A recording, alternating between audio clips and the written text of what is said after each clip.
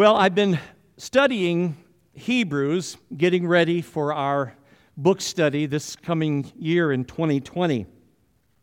There's several things we're going to do in 2020 that are important things. One of them is we're going to get back to verse by verse. We've been off for a year doing some things topically as a church and covering some important things, but our normal mode is verse by verse through books of the Bible. And so we're going to be starting in the book of Hebrews. Now, I mentioned January, but in reality, I was thinking yesterday or Friday that it's really probably going to be February 1st before we start that book, for the simple reason of the other important things that we're doing, and that is launching or continuing to launch this prayer initiative that is so important in this year 2020. This is perfect vision. This is 2020 vision that we be a house of prayer. And I'm so delighted for all the folks who have been coming to pray on Sunday mornings early, who come and sit in this room and pray for a while and then gather down here with me and pray for you, pray for this service, pray that Jesus would be glorified. I'm so encouraged by that. I'm so grateful that there are initiatives going on to establish other prayer rendezvous during the week via video conferencing. One group had a video conference prayer meeting this past Wednesday morning at 7 a.m. And several men gathered there and they prayed together, worshiped together, sought God together. We're going to see a few of those scattered through the week during 2020. We're going to be praying. As a church, we have prayed this past few months for over something like 1,200 homes over this past few months as we've been doing our Bless Every Home or Pray and Go outreach. And I'm so excited about this coming year. I know it's going to be cold for a while. It's going to be a little difficult to get out and do that. But man, come spring, I'm so excited when we can hit the streets again and just enjoy being out together and praying for our neighborhoods and our communities. What an important thing that we're doing. It just speaks to my heart. And then the other thing that we're doing, and we said that this month of December that we're wrapping up a couple of presents that we can give. One is the present of the gospel, being prepared to share the gospel. And we'll talk a little bit about that this morning and next Sunday before Christmas Eve. And then the other thing we're going to be doing is getting ready and wrapping up a gift of prayer. A gift of prayer. And that gift of prayer is what we're calling in January, Who's Your One? Now, those of you that are here today, you're going to get a jump on everybody else because we're going to ask the Andy, I'm going to need one of the ushers down here during communion, just giving these out to each person that comes through, okay? And on the back of this is a place for you to write the name of the person who's your one, that person that you're going to be laser focused in January, praying for their salvation.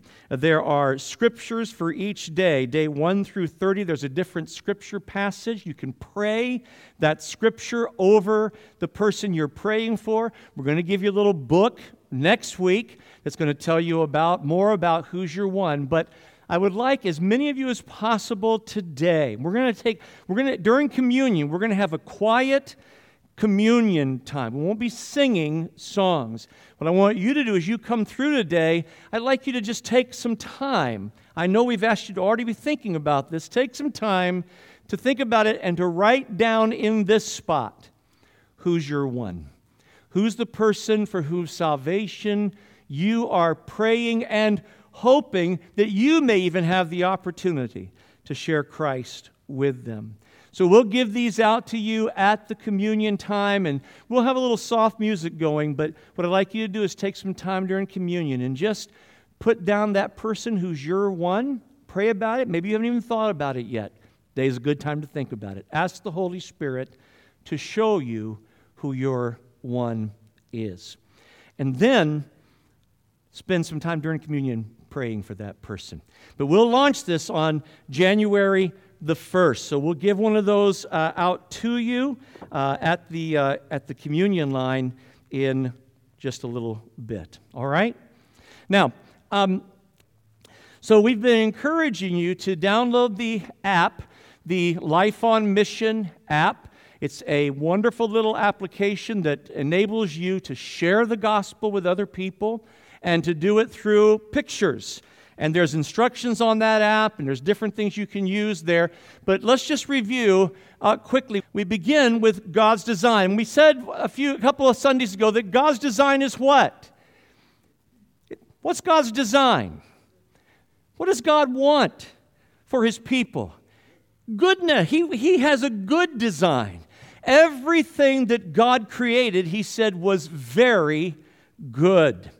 Very good. And God's whole design for His creation was that His creation would flourish, that we'd flourish under His benevolent rule and reign. God has always wanted His people to flourish and to grow and to enjoy the things that He wants to give them and to enjoy a relationship with Him and to have wonderful relationships and creativity and industry and work and all kinds of wonderful things. So God, when He began the world, He began it with a good design in mind. But what did we do with God's design? We rejected that design.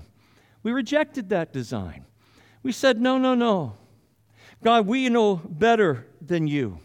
We think we've got a better way of doing things than you. And so we said no to God. We rebelled against God. And ever since that time, all men have been born as those who are rebels against God. It's built into our DNA. Anyone who's ever raised a child knows this, especially about 2 years old. You know it is written in our DNA to be independent, to resist authority, to resist the very goodness that our parents wish for us, to say, no, I got a better idea.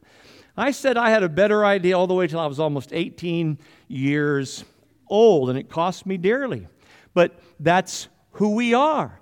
We continue to rebel against God. We rebel against God in all kinds of ways. We commit sins, to be sure.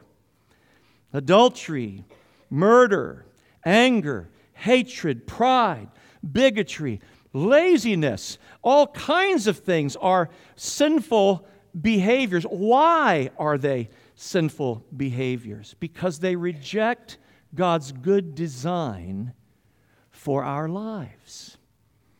We reject His good design. And so what do we end up with? We end up with brokenness. We end up with a world around us that's full of brokenness. We see it everywhere we look. Broken relationships, broken hearts, broken families, broken governmental systems, broken legal systems, broken schools, broken institutions of one kind or another. We see brokenness in our world from the top to the bottom. And we look for ways, that's what the little lines going away from brokenness represent. We look for ways to try to feel better, to try to get happy, because we're missing genuine joy. And so we look for ways to deal with our brokenness. We look for ways to break out of that. Some people turn to very, very moral behavior. Some people turn to life of addiction. Some people turn to different vices. But we're looking for some way to mitigate the effect of this brokenness in our lives and bring us some sense of peace and wholeness and joy. But it doesn't happen. And so what we have to do at that point is understand that God's got an answer. Someone say amen. God's got an answer for our brokenness. But like anything having to do with God the Father, it's His design, it's His plan, and we have to be willing to surrender once again, yet again, to His plan, His good news for us. And what is that good news? What is that good news? I love this season because we talk about it. Emmanuel, God with us. I love that passage in Philippians where Paul says that God gave him the name above every name. What's that name? It's the name of Jesus. He gave Jesus. He gave his Son that name. What did that Son do? That Son left his place in unrestrained glory, unlimited glory, and he took on what? Human flesh. He became the incarnate one. Incarnation is a fundamental Christian doctrine that God became man. In order to rescue us, God could not give us a better game plan. He'd already given us the best game plan. We rejected His game plan, and because we had embraced rebellion and sin, we were now separated from Him for all eternity, having nothing to look forward to but judgment, death, and eternal separation from God. What we commonly refer to as hell, the absence of God. And when you have an absence of God, you have an absence of everything that is good.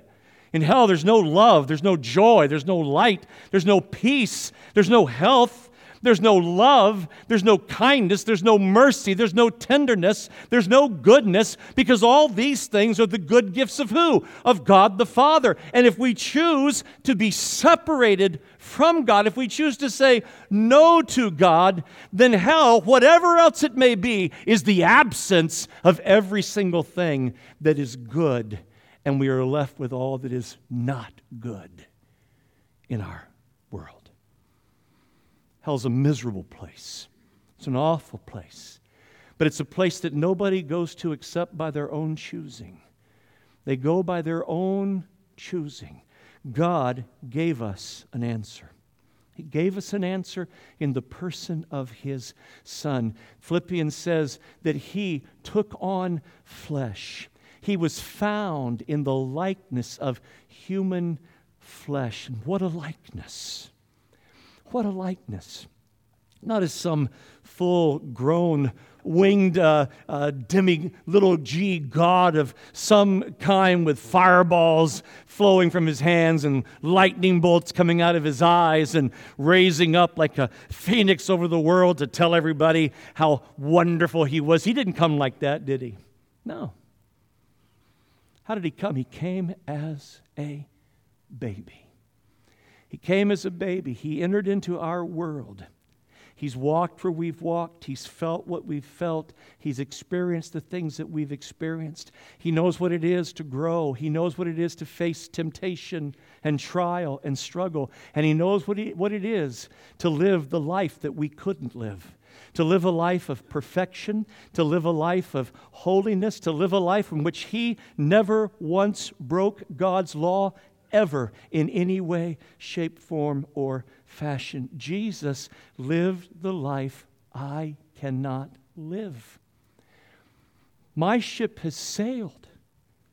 Even if I lived a perfect life from this day forward, there's already enough baggage in my history that I'm already condemned. I'm already guilty of offending the God of the universe. I'm already worthy of nothing but His judgment and His condemnation. Justly so, rightly so. God's not unfair. He's not unkind. He is holy. He is good. He is righteous. He is just. And God must punish sin, and so I deserve nothing less than that. But Jesus did something that none of us could do, didn't He? He lived a perfect life. There was no sin found in Him. As Paul said, He who knew no sin became sin for us. He took on sin for us. You've heard me say before that one of my favorite pictures is Jesus standing in front of John the Baptist. All of his life now, he's grown. He's now about 30 years old. He's been living a life of obscurity, There's no major stories. There's no headlines. There's nothing that we really know about Jesus from the time that he went home from Jerusalem with Mary and Joseph until he shows up at the River Jordan. What had he been doing all that time? Speculation is all we have.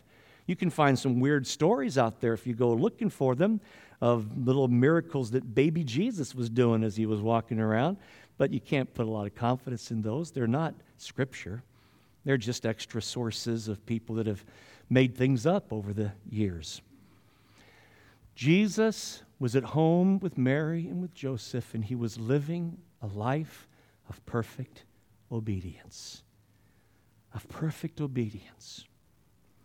And when he steps up to John the Baptist at the River Jordan, he's standing beside waters where John has called men and women to come and to repent, to turn away from their sins.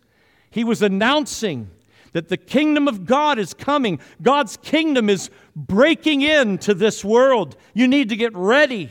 You need to be looking for it. You need to turn away from your sin. And so one by one, they would step into those waters. They would step into those waters, and John would baptize them, and in their minds, that adultery was flowing down the stream, that hatred was flowing down the stream, that thievery and that cheating, the dishonesty, the murder, the sins of every kind, the pride, the arrogance, the law-breaking, the dishonoring of God, the dishonoring of authority, the dishonoring of parents, and everything, the idolatry of their lives. They stepped into those waters and said, yeah, I want to leave this behind. And in their imagination, those things are flowing out down the River Jordan, cleansed from those things. Those were some filthy waters. Imagine the worst thing you've ever thought, the worst thing you've ever imagined, the worst thing you've ever done in your life. And stepping into those waters. And what does Jesus do? Jesus comes and says, I need to be baptized. And what does John say? In so many words, he says, what are you, nuts? Are you crazy? He said, I should be baptized by you. I'm standing here with you. Only one of us is perfect. Only one of us is Messiah. Only one of us is here to rescue the world. And it's not me. I'm just a messenger. I'm just sending out that message. And so, John says, you baptize me. And Jesus says, no. Can't do it. He says to him, let it be so for now, in order to fulfill all righteousness. What? In order to fulfill all righteousness. How is he going to do that? Righteousness, in terms of God, is this: perfection. Righteousness is no law breaking, no sin, no stain, no giving in, no negative thoughts, no negative motivations, nothing but pure goodness and perfection. And God says, this is what I want for you. I want righteousness. We don't have a chance of being that. Jesus steps into those waters with John and says, I need to do this in order to fulfill all righteousness. How was he going to do that? He was going to do that by stepping into the sewer of our sins, going down under those waters, and rising out of those waters with the sinfulness of all humanity dripping off of him in that moment. And God the Father saying, this is my beloved Son in whom I am well pleased. Why was he well pleased? Because Jesus took probably the first of several, but one of the most important steps he could take in obedience to his Father. He who knew no sin became sin for us. And the waters of those things were dripping off of him that day and every day. Every day he was in the waters of our sinfulness. Every day. Sitting in front of that woman taken in adultery. All of those men gathered around with their horrific faces, their maniacal grins, their longing to see human justice, their morality, their superior moralness imposed upon this woman taken in adultery. The scriptures say, Jesus, she should be stoned to death. And we've got rocks in our hands and we're ready.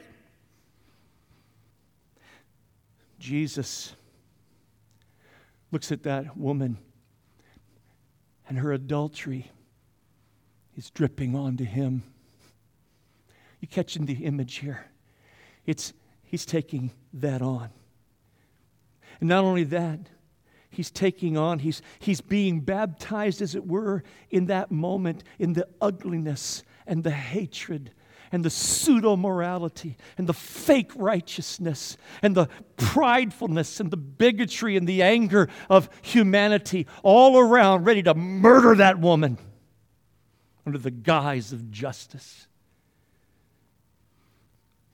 He's swimming in the waters.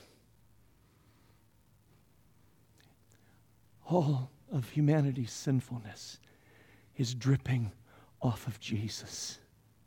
He's walking through this world. He's walking through this world with the sinfulness of your life and the sinfulness of my life and the sinfulness of the worst people you can imagine. And by the way, the sinfulness of the best people you can imagine. It's dripping off of him. He's walking through this world, being obedient, being strong, being faithful, feeling the weight of it. You think Jesus only felt our sin on a cross? You think Jesus only experienced the horror of this world's sinfulness when he finally got to the cross? I tell you, he was carrying that cross from the moment he left the waters of Jordan. He was carrying that cross from the moment he got out of those waters with every sinful thing in the world that men had confessed dripping now off of him, because there was only one way they could be forgiven, and that was if he carried those sins all the way to that eventual place called Calvary, where he would be put to death, where nails would be driven into his hands and to his feet, a crown of thorns shoved on his brow, spear thrust into his side. All of this after being scourged and mocked by the people he was there to save. Even the one who boasted that he loved him the most cursed his name and denied knowing him at the moment Jesus needed just one friend. But there was no friend for Jesus. Not one. He carried our sin. He who knew no sin became sin for us in order that we might become the what? Say it again. What? Everybody say it. The righteousness. In order that you may become righteous? No. In order that you would improve and be better? No. That's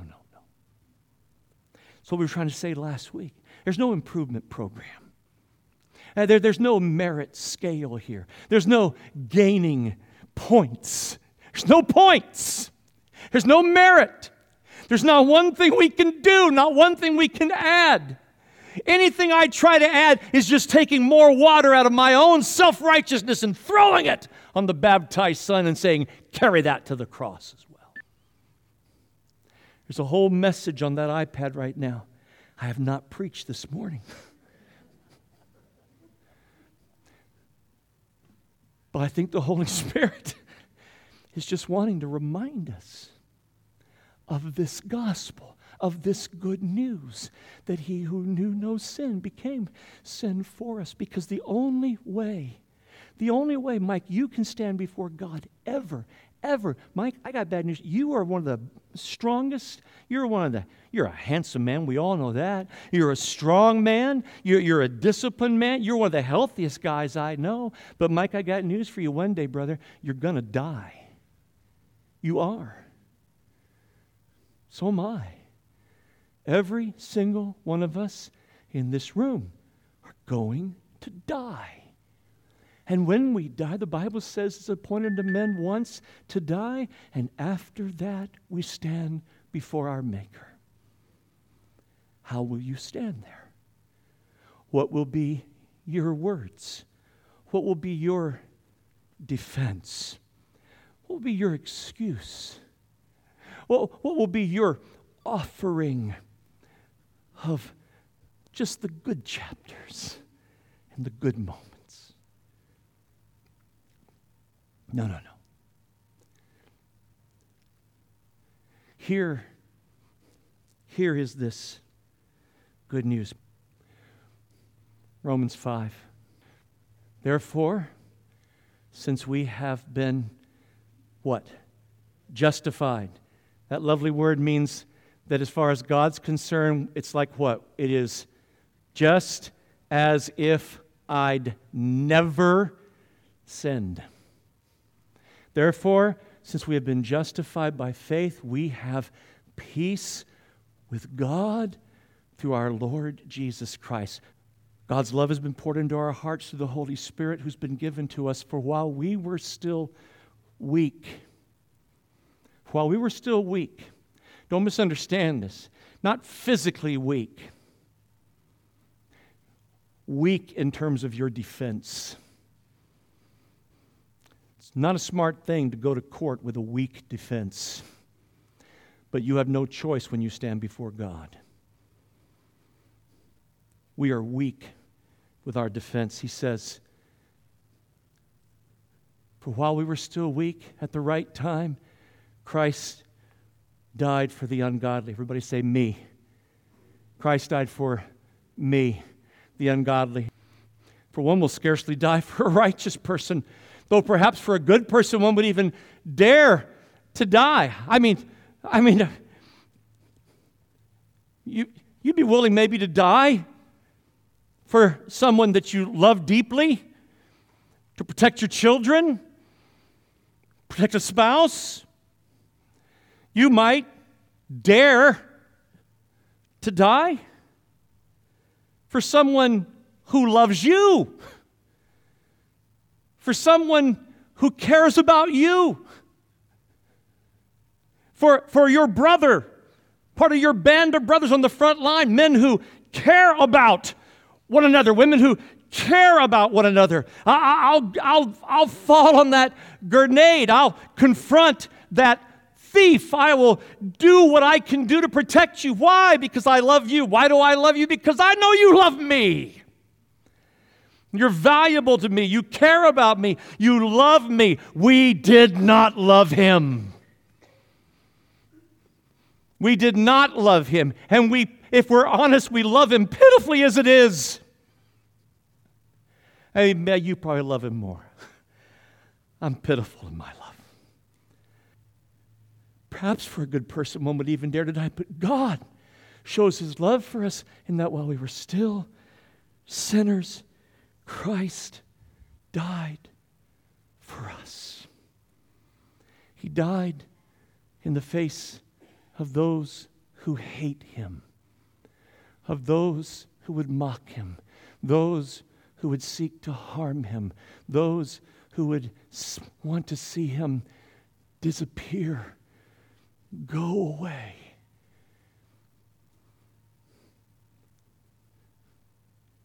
More than once they tried to kill him. More than once they tried to chase him out of town. One time, after he had done something amazing and wonderful and miraculous, and just claimed that He was one who could forgive. They grabbed him, took him to the top of a hill. I've stood on that hill. It's a scary place. They wanted to throw him off. Be done with him. That's who we went to the cross for. That's who we went to the cross for. For them, for you, for me. This is the gospel. This is the good news. The good news that if we will put our faith and our hope and our trust in Him, if we will surrender trying to earn something on our own, if we will surrender rebelling against Him, if we will surrender that, then He says, come. Though your sins be as scarlet, they shall be white as snow. Oh, I wish it was snowing today. Though your sins be as scarlet, they will be white as snow. You can't do that for yourself. You can't stand before the judgment seat of God Almighty and offer anything but sin. Even your best stuff. It's all it is. But He offers you forgiveness. He offers us His life for ours. He takes our sin and gives us His righteousness. Oh, I got to ask you, are you righteous today? Are you holy today? Now, if you're like me, someone asks a question like that, your immediate thought is, heck no, I'm not righteous, I'm not holy. Well, then you can't come to this table today.